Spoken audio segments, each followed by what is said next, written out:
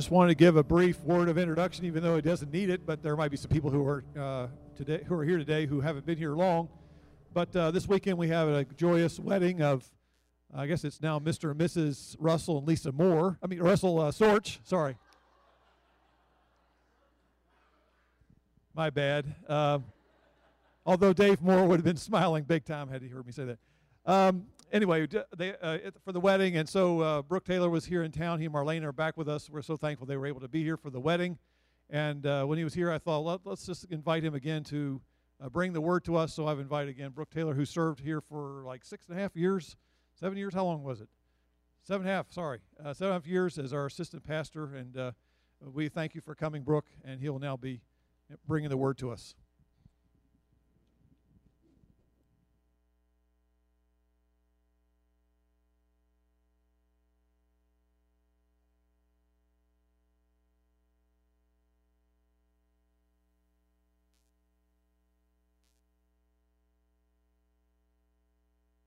So I don't know if that's really bad. That's probably really bad. So we'll do our best. I'll try to stand close to the pulpit. If you have your Bibles, you can turn back to Genesis chapter 1, and we'll be looking at those verses that we read earlier about the creation account, but we'll be looking specifically at the creation of man and looking at the question today: what is our identity as people? What is our identity specifically as men here today? For those of you who are men, but for all of us, what is our identity in Christ? We certainly have a very significant calling, and we want to look at that this morning. We're going to begin by looking at verse 26, so you can put your finger there. It's often a common question for people to ask, what is the meaning of life? Or why am I here? Or where am I going? And it's a very good question, and men and women and philosophers and theologians have been debating this for centuries. One particular songwriter tried to very helpfully and clearly sum up for us what our identity and purpose is, and I hope this helps you and maybe gives you some purpose and understanding as well. He writes these very careful and thought-provoking words. He says, we're here because we're here. We're here because we're here. We're here because we're here. We're here because we're here. Because we're here, we're here. So helpful and enlightening to us all. I mean, I could really sit down right about now and just move on to something else. But depending on who you talk to, there could be a number of answers. There could be a number of explanations as to what the proper response to such a question would be. And my current purpose is to change out a battery.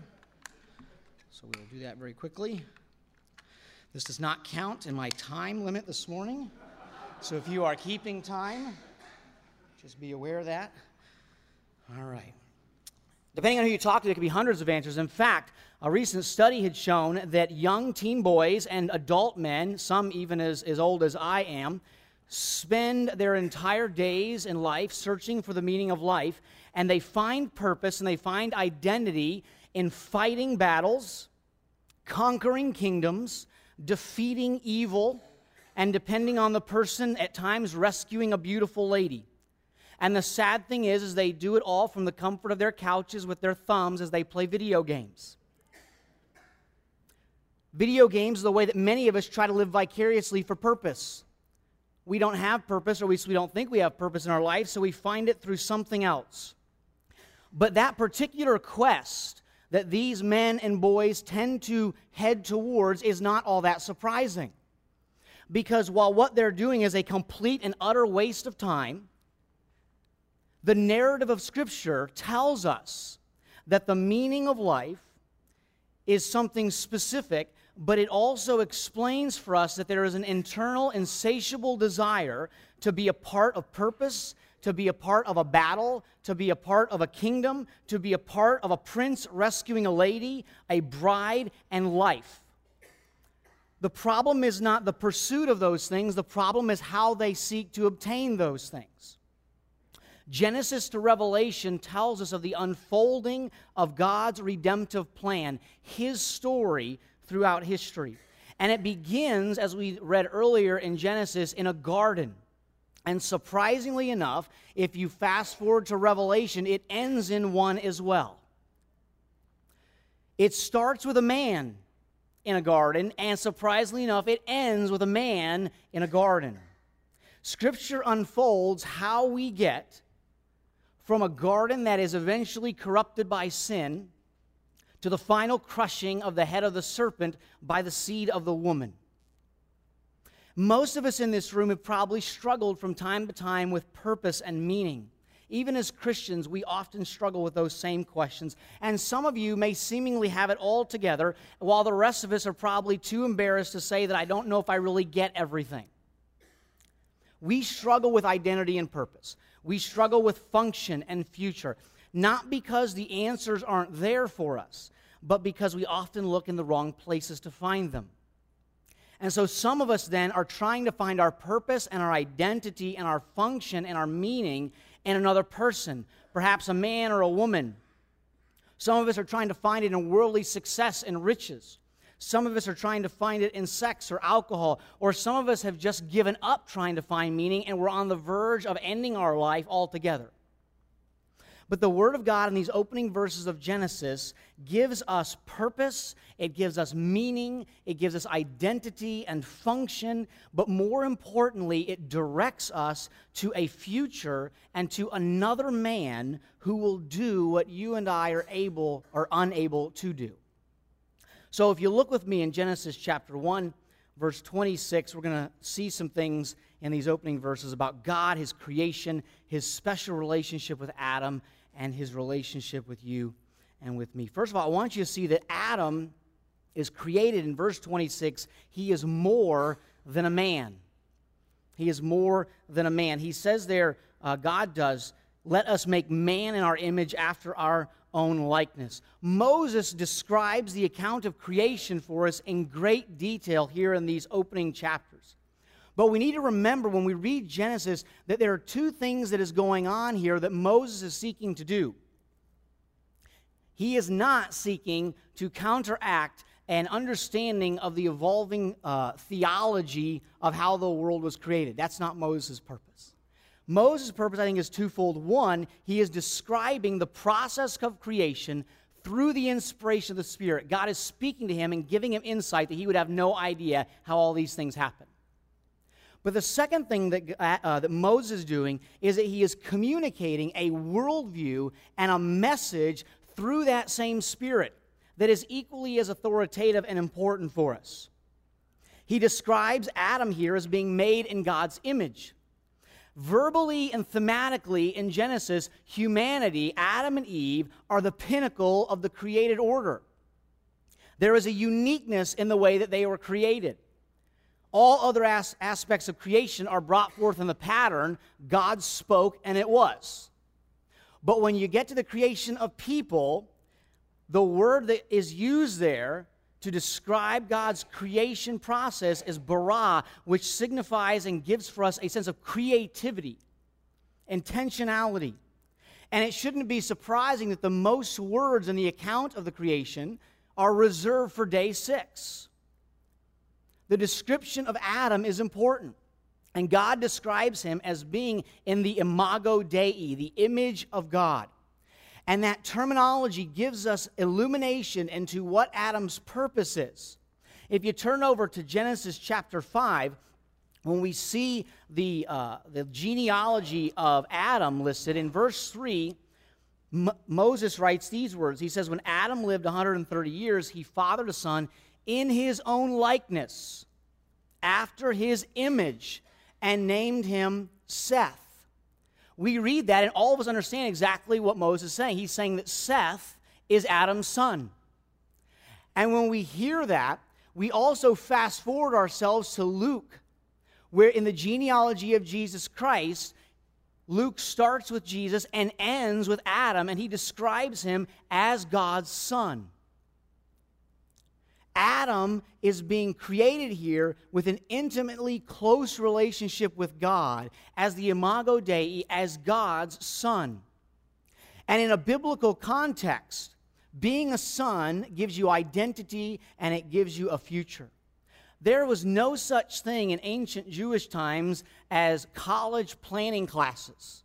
No one went to go visit an advisor at a university to say, hey, what should I do? Should I be a doctor or should I be a veterinarian? No one asked those questions. No, because the Son did what the Father did before him. He imaged the Father.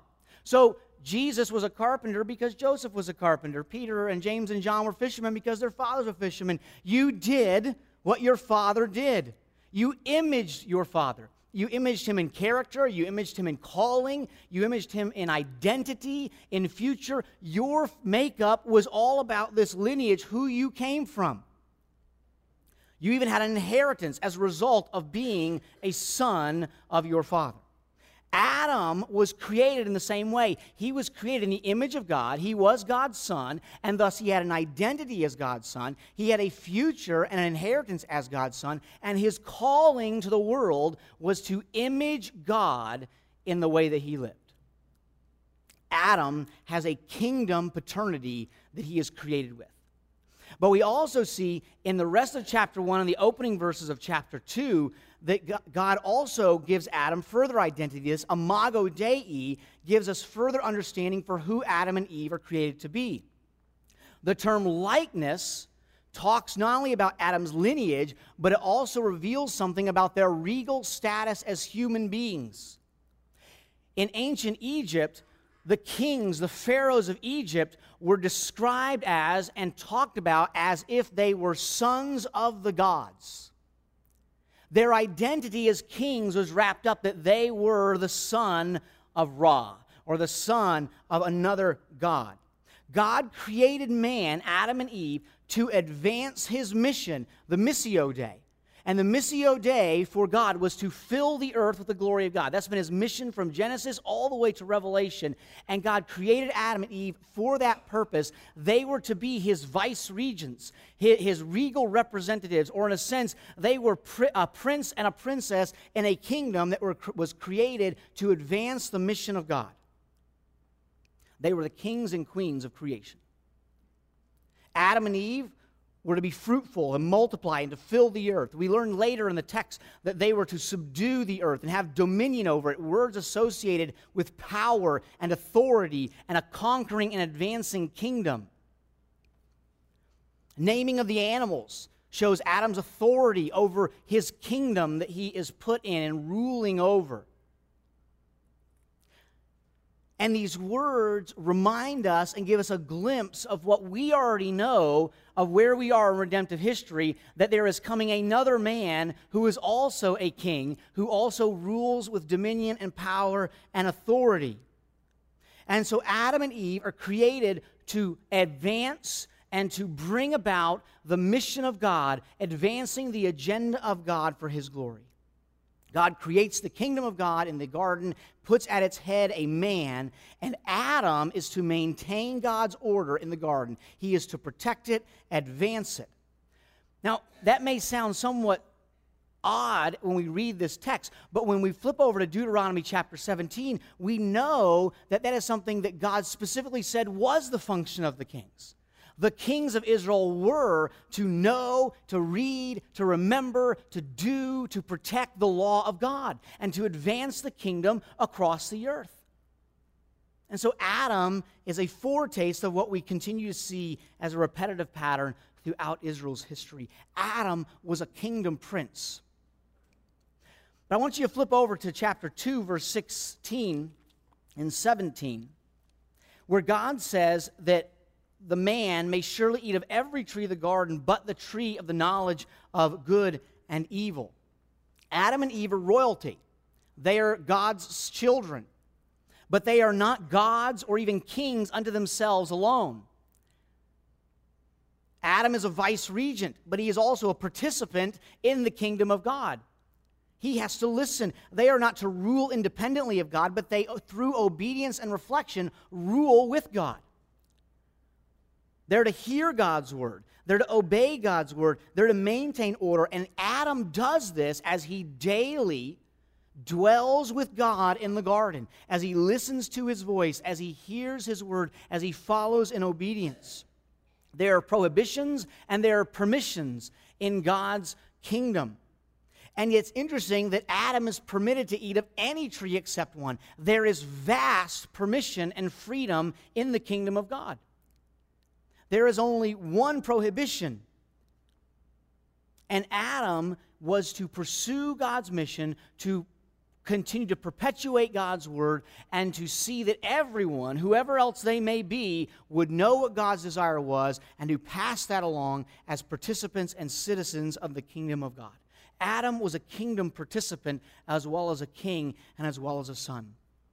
And the last part here, which I think is the most interesting, in verses 4 to 15, we learn something very unique about Adam and Eve. Adam and Eve are not created as gods. And unlike Mormonism, they don't become gods. Adam and Eve are created to commune with God. Now, a lot of people, particularly some of maybe our environmentalist Christian friends, like to point to this text and suggest that the purpose of Moses' writing is to perpetuate an environmentalist agenda. Adam was a gardener, and therefore we all should be gardeners. Well, that's a problem, because I'm a lousy gardener. But I don't think that's at all what God is saying here. Now, please understand me. We have a duty and a responsibility to protect the created order because it's God's and because we are to care for God's creation. But I don't think that what God is doing here is suggesting that Adam is an early gardener and therefore we should emulate his stature. The words in Hebrew here mean so much more than gardening. In verse 15, God says to Adam and Eve to work and to keep the garden. Several theologians have surmised that the Garden of Eden is a prototype of the temple of God. It's a picture of the temple, and we see that picture repeated in the tabernacle and in the Jerusalem temple, and we finally see in the book of Revelation at that final eschatological temple of God. Now, we don't have time to look at all the evidence this morning, but I want to highlight a couple of things for you. If you consider what you know about the temple and the tabernacle and Revelation, the Garden of Eden was entered in from the east, which is the same direction you would enter the temple or the tabernacle from. Outside the garden were cherubim, as we know, to guard it, to keep Adam and Eve out. And of course, if you go into the tabernacle, the temple, there will be pictures of cherubim all over that place, signifying that you are entering the throne room of God. And these fiery images were there to keep us out or to protect us from the overpowering presence of God. There was a river that flowed out of the Garden of Eden that nurtured all of the land. And Ezekiel, the prophet, talks about the final temple of God will have a river flowing out of it and bringing life to all of the nations. There's a tree in that garden of life, and of course, there is a menorah, a tree-like figure in the temple, in the tabernacle, that points us ahead to the tree of life in the final kingdom. In verse 12, there are all these words and descriptions of bdellium and stone that are used specifically in the construction of the temple later in Jerusalem. And in verse 3, chapter 8, verse 3, God describes himself as walking through the garden, which is the same terminology that God uses to describe himself walking through the tabernacle. I say all that to help you understand that the words work and keep here for Adam are associated together in 4 other places of Scripture. And in each of those places, they are directly related to the priestly function of the priests working and keeping the temple. So that in each of those instances, they refer to priestly duties. I believe that Adam was created here in this garden to manage a garden temple as a priest, to protect it, to keep evil out, to mediate the law and the glory of God to the rest of whatever human population comes about. Adam was a priest king, a role that we see a lot more of in Scripture. That's quite a picture. He's a son, he's a king, a prince, he is a participant, he is a priest. Adam had purpose and function, he had a role. Adam was created to be a son who would listen to the word of his father and image him in the world. He had a future inheritance and identity. Adam was a king who would promote and advance the kingdom of God, the Missio Dei, so that the whole earth would be filled with the glory of God. Adam was a citizen in the kingdom, so he was to listen to the gracious and loving word of his Creator, who would always provide for his own. And Adam was a priest who was to listen to the word of God, instruct others in the commands of God, and keep uncleanness out of the temple of God.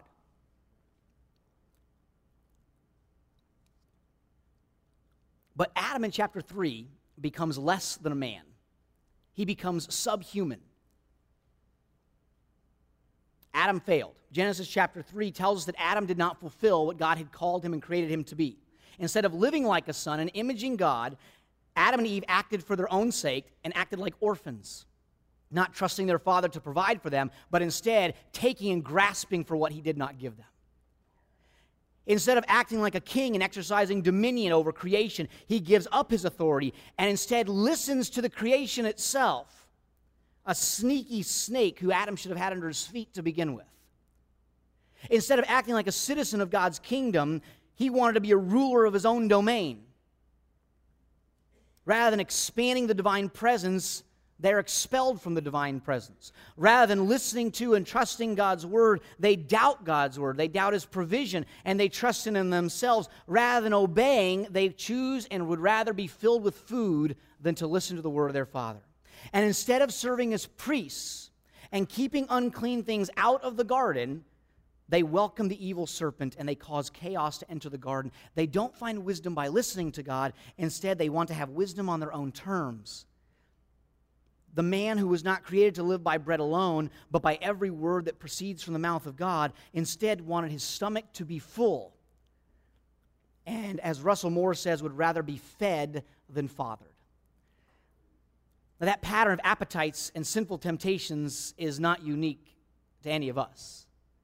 We act and respond in much the same way. And because Adam sinned, he loses his unique regal status. Paul tells us that Adam is our head. He's our representative. So his sin becomes our sin. He sins, we become sinners. And we're born sinners because of Adam's fall. In fact, our entire identity and Adam's entire identity was changed because of his sin. Instead of being sons, Scripture tells us we're orphans. Jesus calls us children of the devil. That's a pretty big change. And instead of being princes, the Scripture says that we're now slaves to another kingdom, slaves to sin. Instead of being participants in the kingdom of God, we're now, as Romans says, we're enemies of God. And instead of being priests that worship God, we now become idol worshipers who worship anything and everything we can get our hands on.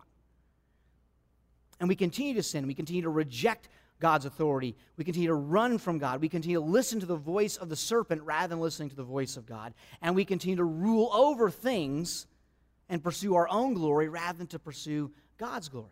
And so, like Adam, we've exchanged our identity for a sinful, marred identity. And like Esau before us, we sell our birthright for a bunch of garbage-tasting stew that in the end makes our stomachs churn once we have it. It's no wonder we're looking for meaning and purpose. As men, as fathers, as young men, or as ladies here, we're looking for purpose. We've just been searching for it ever since the garden in all the wrong places. And instead of looking to it from our Creator, instead we try to continue to be our own king, our own God, and we run from the one who made us. Well, Genesis chapter 3, verse 15 tells us those great words that we often call the proto-evangel. The opening verses of Genesis not only gives us the great chasm that disrupts the created order, but God in His grace gives us the gospel, a glimpse of it in chapter 3, verse 15. We see God's provision, His plan for redemption, when He says that a man, a seed of the woman, will come and crush the head of that evil serpent. Jesus becomes a repetitive pattern, an example of what happened before, only this time He does something different. The seed of the woman, we see throughout Scripture, battles constantly in the Old Testament, this seed of the serpent. I think we see it most prominently in the life of David. When David is called out by his father to go and to give his brothers food, he goes out, he feeds the people of Israel. He goes out, and then he stands as a representative for Israel. If he loses, all of Israel loses. He stands in front of the representative of evil, Goliath, and he strikes him down and cuts off his head. That picture, that image of David's function standing as a type of Messiah who fears the word of God more than he fears the word of Goliath, who stands before the evil one, before this evil tyrant. David does crush the head of a serpent with a single stone and shows the triumph of God's messianic king, of what it will look like. And nearly 1,000 years later, in a little town in Israel, we see again a seed of the woman who is born, and who this time God comes and takes on flesh to be able to be a representative and priest for the rest of us. In the Gospel of Matthew, if you read through that, you see that Jesus recapitulates the entire history of Adam and Israel. It's very enlightening when you read through that with an understanding of what was going on in the Old Testament. Adam, in the perfection of Eden, called God's son, was tempted, disobeyed God, and Adam was exiled, just as God said he would be. And then Israel is called out of Egypt in bondage as his own son, as God's son. God leads them and takes them to a promised land. He takes them through a baptism in the Red Sea. He takes them into the wilderness where they're tempted, where they fail, and God says through Moses that they'll be exiled, and they eventually are exiled, just like God said they would be. And Jesus, in Matthew, is taken to Egypt, just like Israel before him, called out as God's son, taken through the baptism in the Jordan, called God's son by the presence of the Spirit, taken to the wilderness by the Spirit. He's tempted, just like Israel and Adam. He's tempted by that same evil serpent.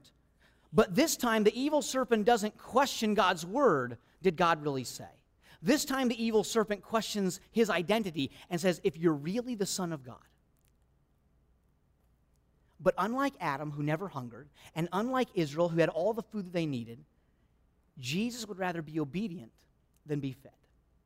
Jesus would rather be obedient than eat after 40 days of fasting. He would rather wait for God to exalt him than to exalt himself. He would rather trust and obey the word of his Father than to grasp for the authority himself. Jesus does not sin. He defeats the ancient serpent. He deals a crushing blow there, and he will finish the job on the cross. Jesus succeeds there because he remembers God's word and he obeys it. He looks to his Father and the Spirit's power for strength and self-control in temptation, and he rules by his word over evil where Adam and Israel and you and me fail every day.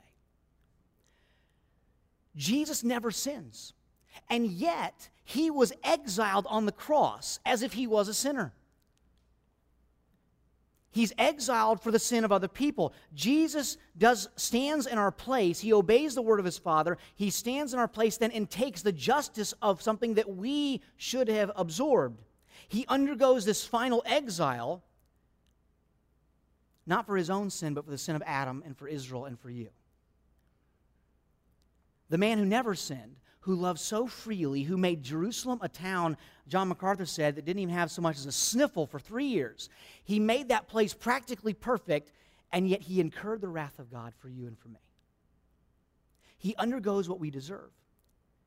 Through his perfect and holy life, through his sacrificial, obedient death on the cross, by the evidence of his glorious resurrection, God declared for the world to see, Jesus is the true Son of God. Jesus was the rightful obedient son. He listened to his Father. He was the rightful king who exercised dominion and authority over creation. He was the rightful citizen who advances the mission of God above all things. And he was the rightful and high true priest who stands before God on our behalf. Jesus was a true man. On our own, in our sinful condition, we're fools. We are fools that are walking away as enemies of God. But the Scripture tells us that our identity, when we find our identity in someone else, we become more than fools. You and I can never get back what was lost.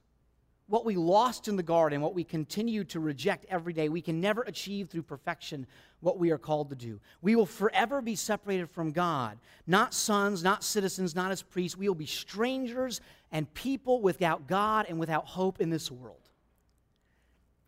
But Jesus invites us to find a new identity in him. He invites us to die to self and by faith to become a new kind of person, a better man. Through faith united with Jesus, his death becomes our death. His resurrection becomes our resurrection, both spiritually and a foretaste of something yet to come. But salvation doesn't just simply end with a ticket to heaven. Everything that was true of Jesus now becomes true of us. His identity becomes our identity. Outside of Christ, we lack everything. Paul says that all the promises of God find their yes and amen in Jesus, so that in Christ, if you are identified with Him, you become joint heirs with Him. All the promises of God becomes yours through Jesus Christ. Outside of Christ, we lack everything that we're supposed to be, and we're fools. But in Christ, we become so much more. Scripture says that He takes the proud and He humbles the proud, and He takes the foolish to profound the wise. And you look like fools to the world as you follow a king that you cannot see.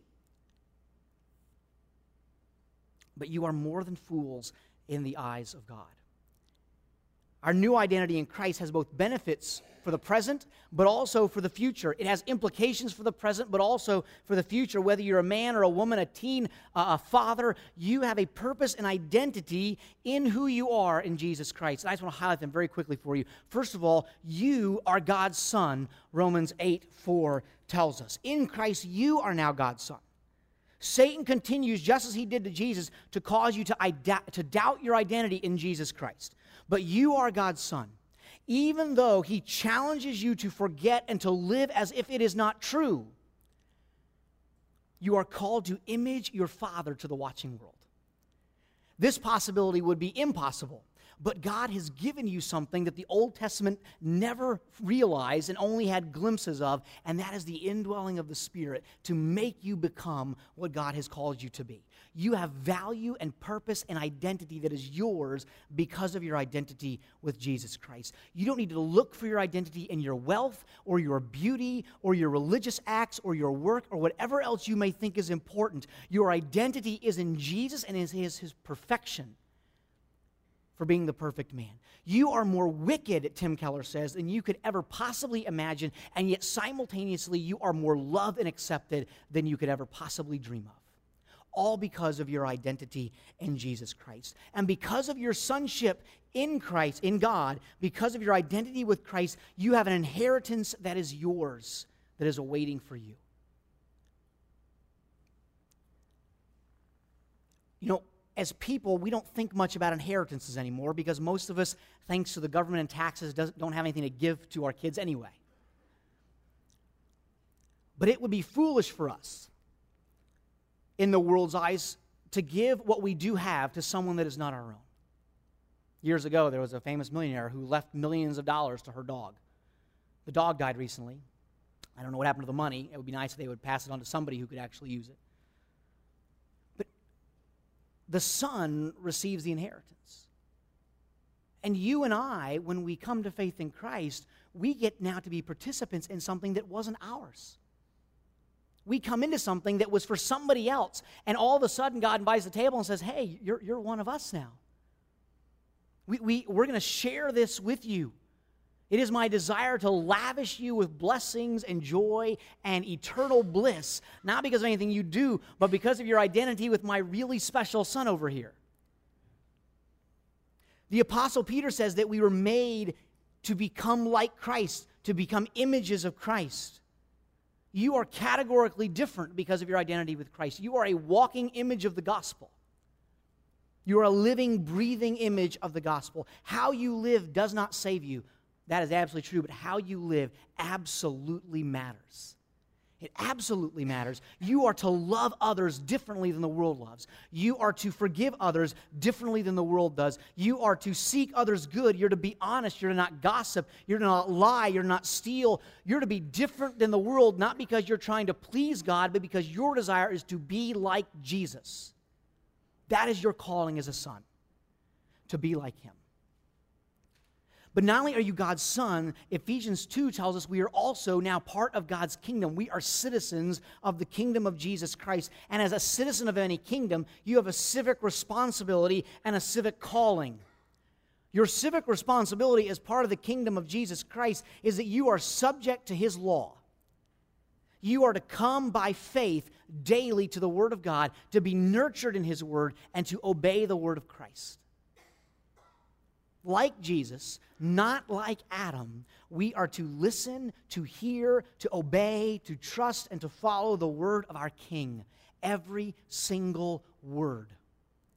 We have problems with that sometimes in our churches because we like to differentiate between certain words. Some of us have red letter Bibles, and so we like to differentiate between Jesus' words and Paul's words, or between Jesus' words and Moses' words.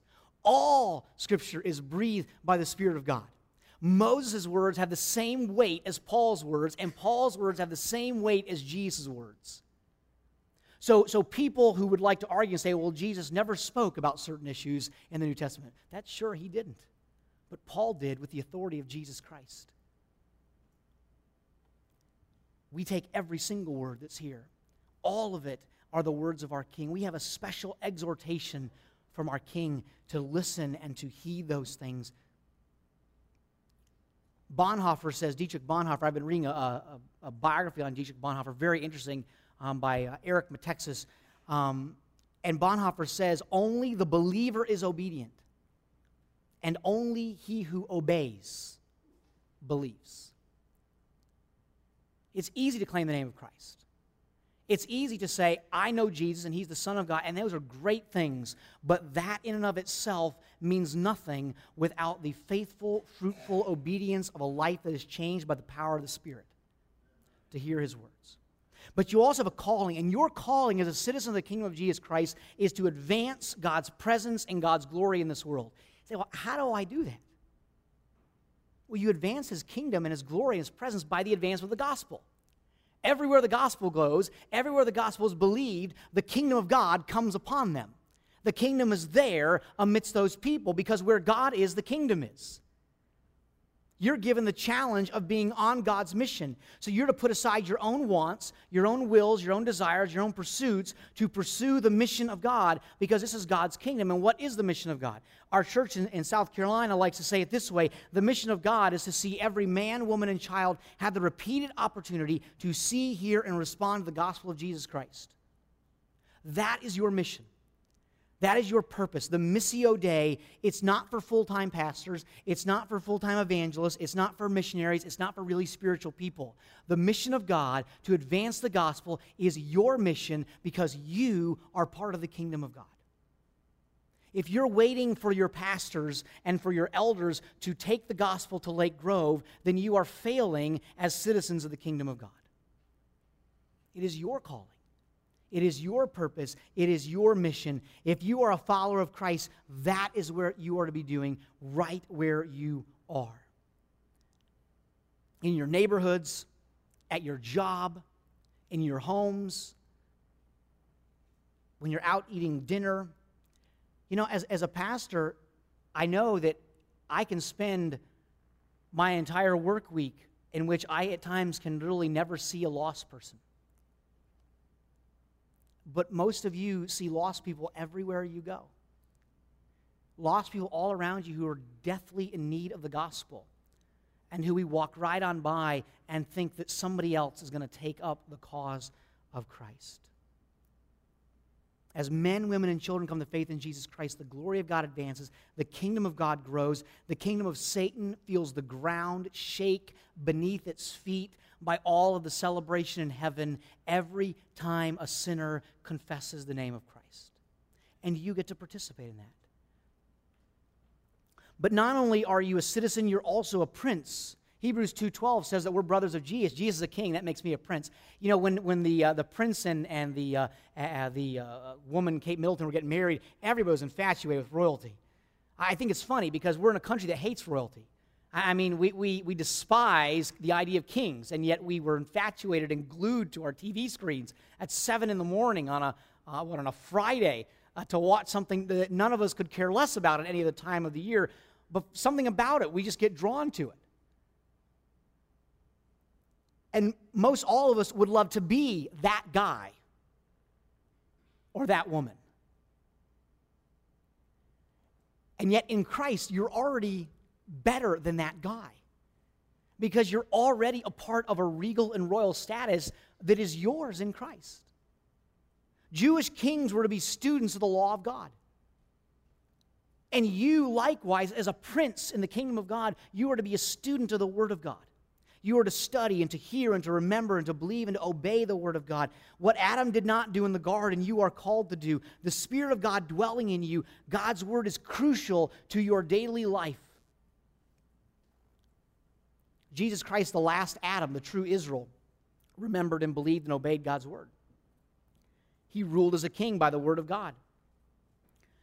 Do you come by faith daily to the Word of God, knowing that it is the very food and bread and life that you need? It's how you're strengthened. It's how the presence of God grows in your life as you immerse yourself in the Word of God. And you will be prepared and ready to fulfill your task of spreading the gospel and the presence of God by the Spirit of God as you read the Word of God.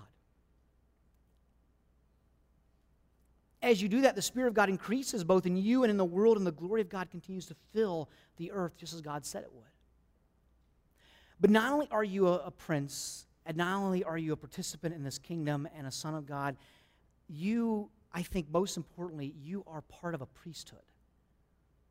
Hebrews and 1 Peter both point us to that direction. And as part of a priesthood, we have something special. Priests are to pray. All believers are part of a covenant priesthood, and we're to offer up prayers to the spiritual temple of God in heaven, where God sits and where Jesus is also with him. Right now, you stand, the writer of Hebrews says, today in this place, you stand in the New Testament equivalent of the holy place. Do you realize how close you are to the presence of God? Not because you're in these walls. These walls could fall down tomorrow, and this doesn't matter. But it's because of the body of Christ that you are standing in the New Testament equivalent of the holy place. You are closer to God in Jesus Christ, Hebrews says, than any of the Israelites ever were. And the writer of Hebrews says that we get to come boldly and confidently to the throne room of grace. They came trembling at the mountain. They couldn't even come close. And we get to walk into the very presence of Jesus Christ. And as Peter reminds us, we pray as exiled Israelites for the Messiah to return, for the glory of God to fill the earth. The Old Testament said that this day would come where Gentile believers would be brought in to the worship and to the glory of God. Isaiah 56 says, the foreigners who join themselves to the Lord to minister to him, to love the name of the Lord, to be his servants, everyone who keeps the Sabbath and does not profane it, holds fast my covenant, these I will bring to my holy mountain and make them joyful in my house of prayer. Their burnt offerings and their sacrifices will be accepted on my altar, for my house shall be called a house of prayer for all people. The Lord God who gathers the outcasts of Israel declares, I will gather yet others to him besides those already gathered. They were talking about you. That's your identity because of Christ. But not only are we to pray as a special priesthood, we're also to protect. We are to keep order and peace in the spiritual sanctuary of God, the body of Christ. You as a priest are to be promoting unity among the brothers in your church. You're to be loving people, putting away falsehood, putting away gossip, putting away bickering, putting away lying, learning how to forgive and love one another despite the differences that there may be. That's your responsibility, to keep out the presence of that evil serpent that wants to come in and to seek and to destroy and to devour the people of God. We do that as we learn God's word, as we study it, as we meditate on it, but it goes beyond our churches. But to every sphere of our lives, your calling is to keep your homes, your workplaces, any place you may be, holy and free from the presence of the evil one. That's hard. That is hard work. But we're to keep things out of the spiritual sanctuary that are unclean. We're also to keep things out by protecting the flock. Through the leaders of your church protecting you, through the leaders of the church teaching you, admonishing you in God's word, helping you to know what the will of God is, at times to lead like Jesus does, which is to lead passively and graciously, and then other times to lead with authority and power. Sometimes Jesus let the disciples lead themselves astray. And yet at times when Peter said to him, you will not go to the cross, he didn't lead passively there. He used very emphatic words and said, "Get behind me, Satan." He led with authority and with power, recognizing that God's word and God's mission is of the utmost importance. But we're also doing this in our homes. You are priests in your homes, fathers.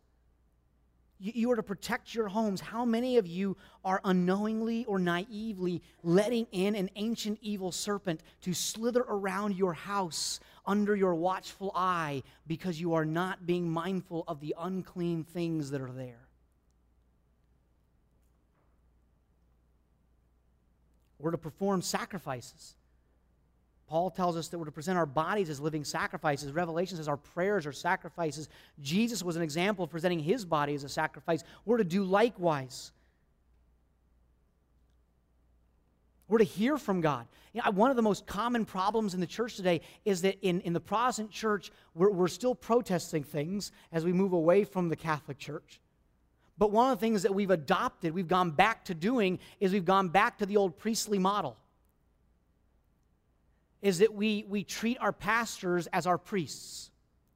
So therefore, some of us never engage the Word of God until we come here and let the pastor do it for us. We get our quick Jesus fix, and then we go back out the door, and we go back to our regular living. Your pastors are not your priests. They're great men. They teach you the Word well and boldly and confidently. But you have the Spirit of God, which allows you to read the Word of God on your own and in clarity understand what it says and to apply it to your life and to do it.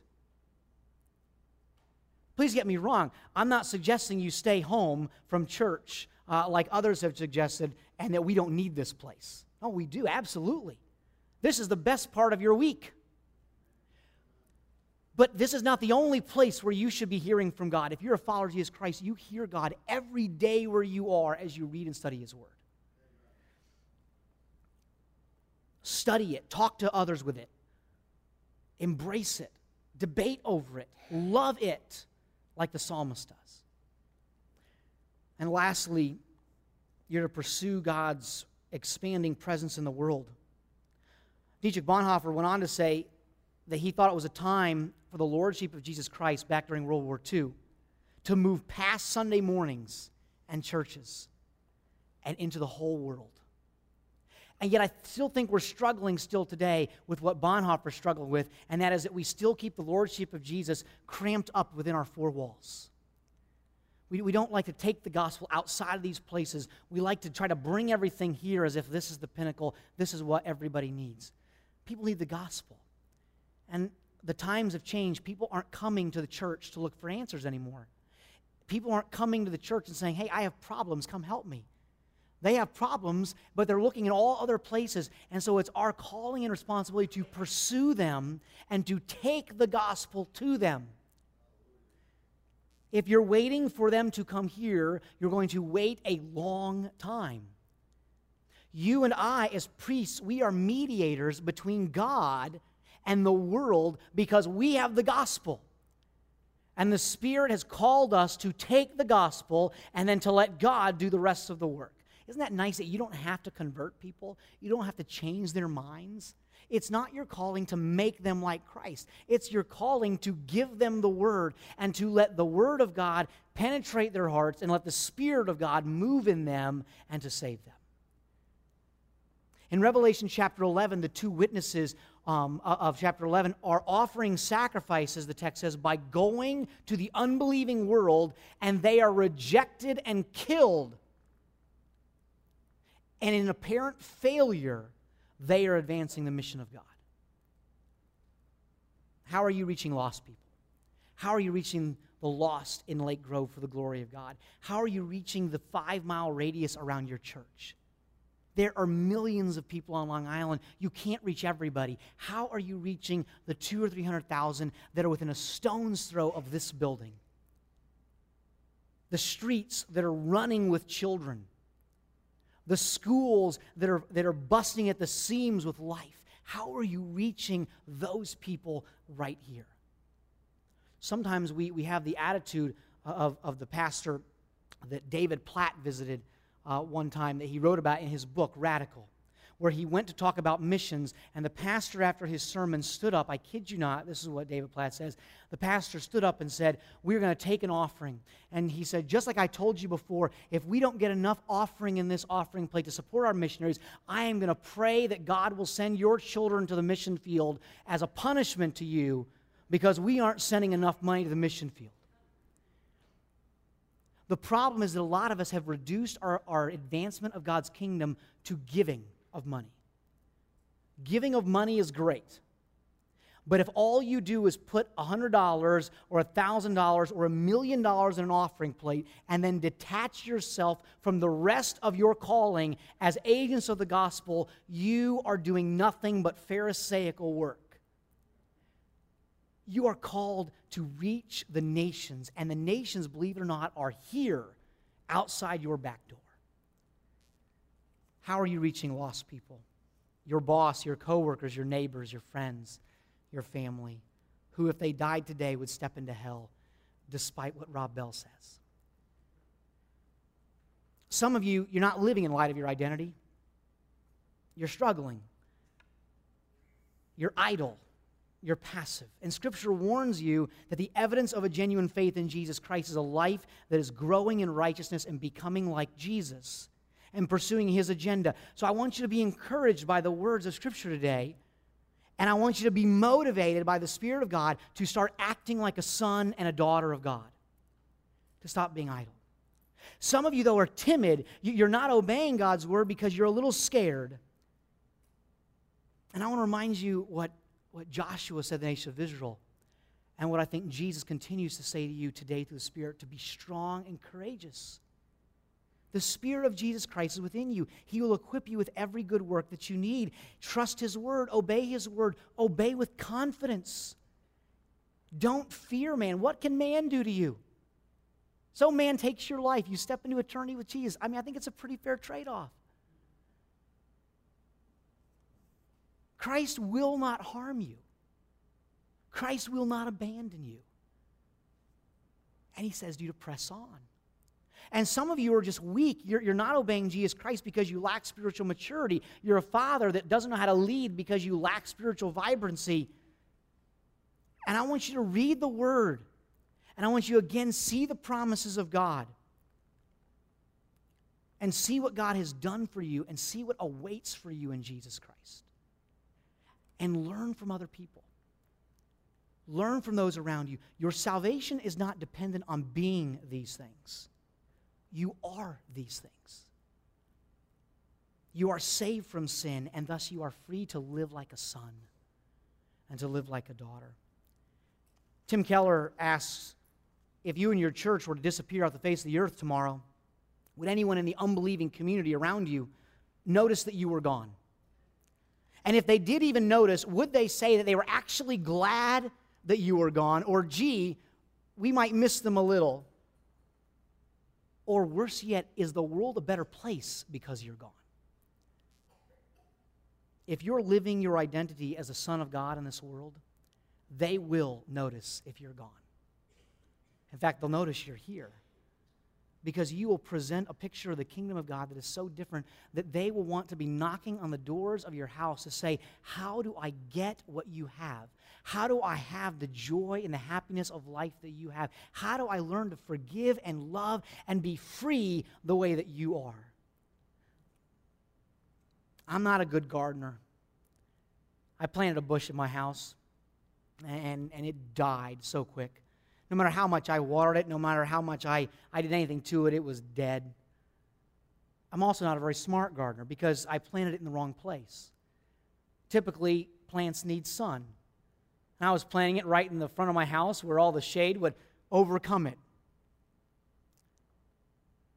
Your church will not bear fruit. You will not bear fruit as an agent of the gospel unless you are out of the shadow of the world and firmly planted in the direct sunlight of Jesus Christ. And as you do that, your objective to see the earth filled with the glory of God will begin to take shape, and you will start to see what Habakkuk says will happen come true, where the whole earth will be filled with the knowledge of Jesus Christ. In Christ we are adopted, and we are now sons of God and brothers of Jesus. He is a king, and we're now restored as princes in his kingdom. He is a priest, and now we are part of a royal priesthood. He is a son of God, and we are sons of God. He lives forever, and we live forever. You're more than a fool, all because Jesus was made to be a fool for you. So let's stop living like the world and start being who God made us to be for his glory. Because our entire life and our entire future is found in Jesus Christ. And today and for eternity, we will sing with all the saints of heaven, hallelujah, Jesus is my life. Hallelujah, all I have is Christ. Hallelujah, hallelujah, hallelujah. Let's pray. Dear God, we thank you so much for your word, and we thank you for the power of the gospel that has saved wicked sinners. We thank you how you have loved us and called us to be your own. And we pray that you might today continue to make us into who you've called us to be. Help us to fulfill and to be what you've called us. As fathers, as husbands, as wives, as teenagers, as students, wherever you have placed us, may we bring you glory for Jesus' sake. In Christ's name, amen.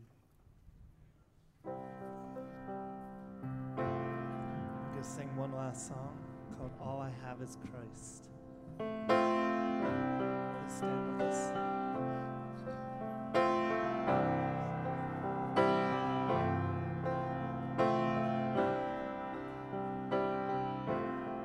I once was lost in darkest night, but I knew the way, the sin that promised joy and I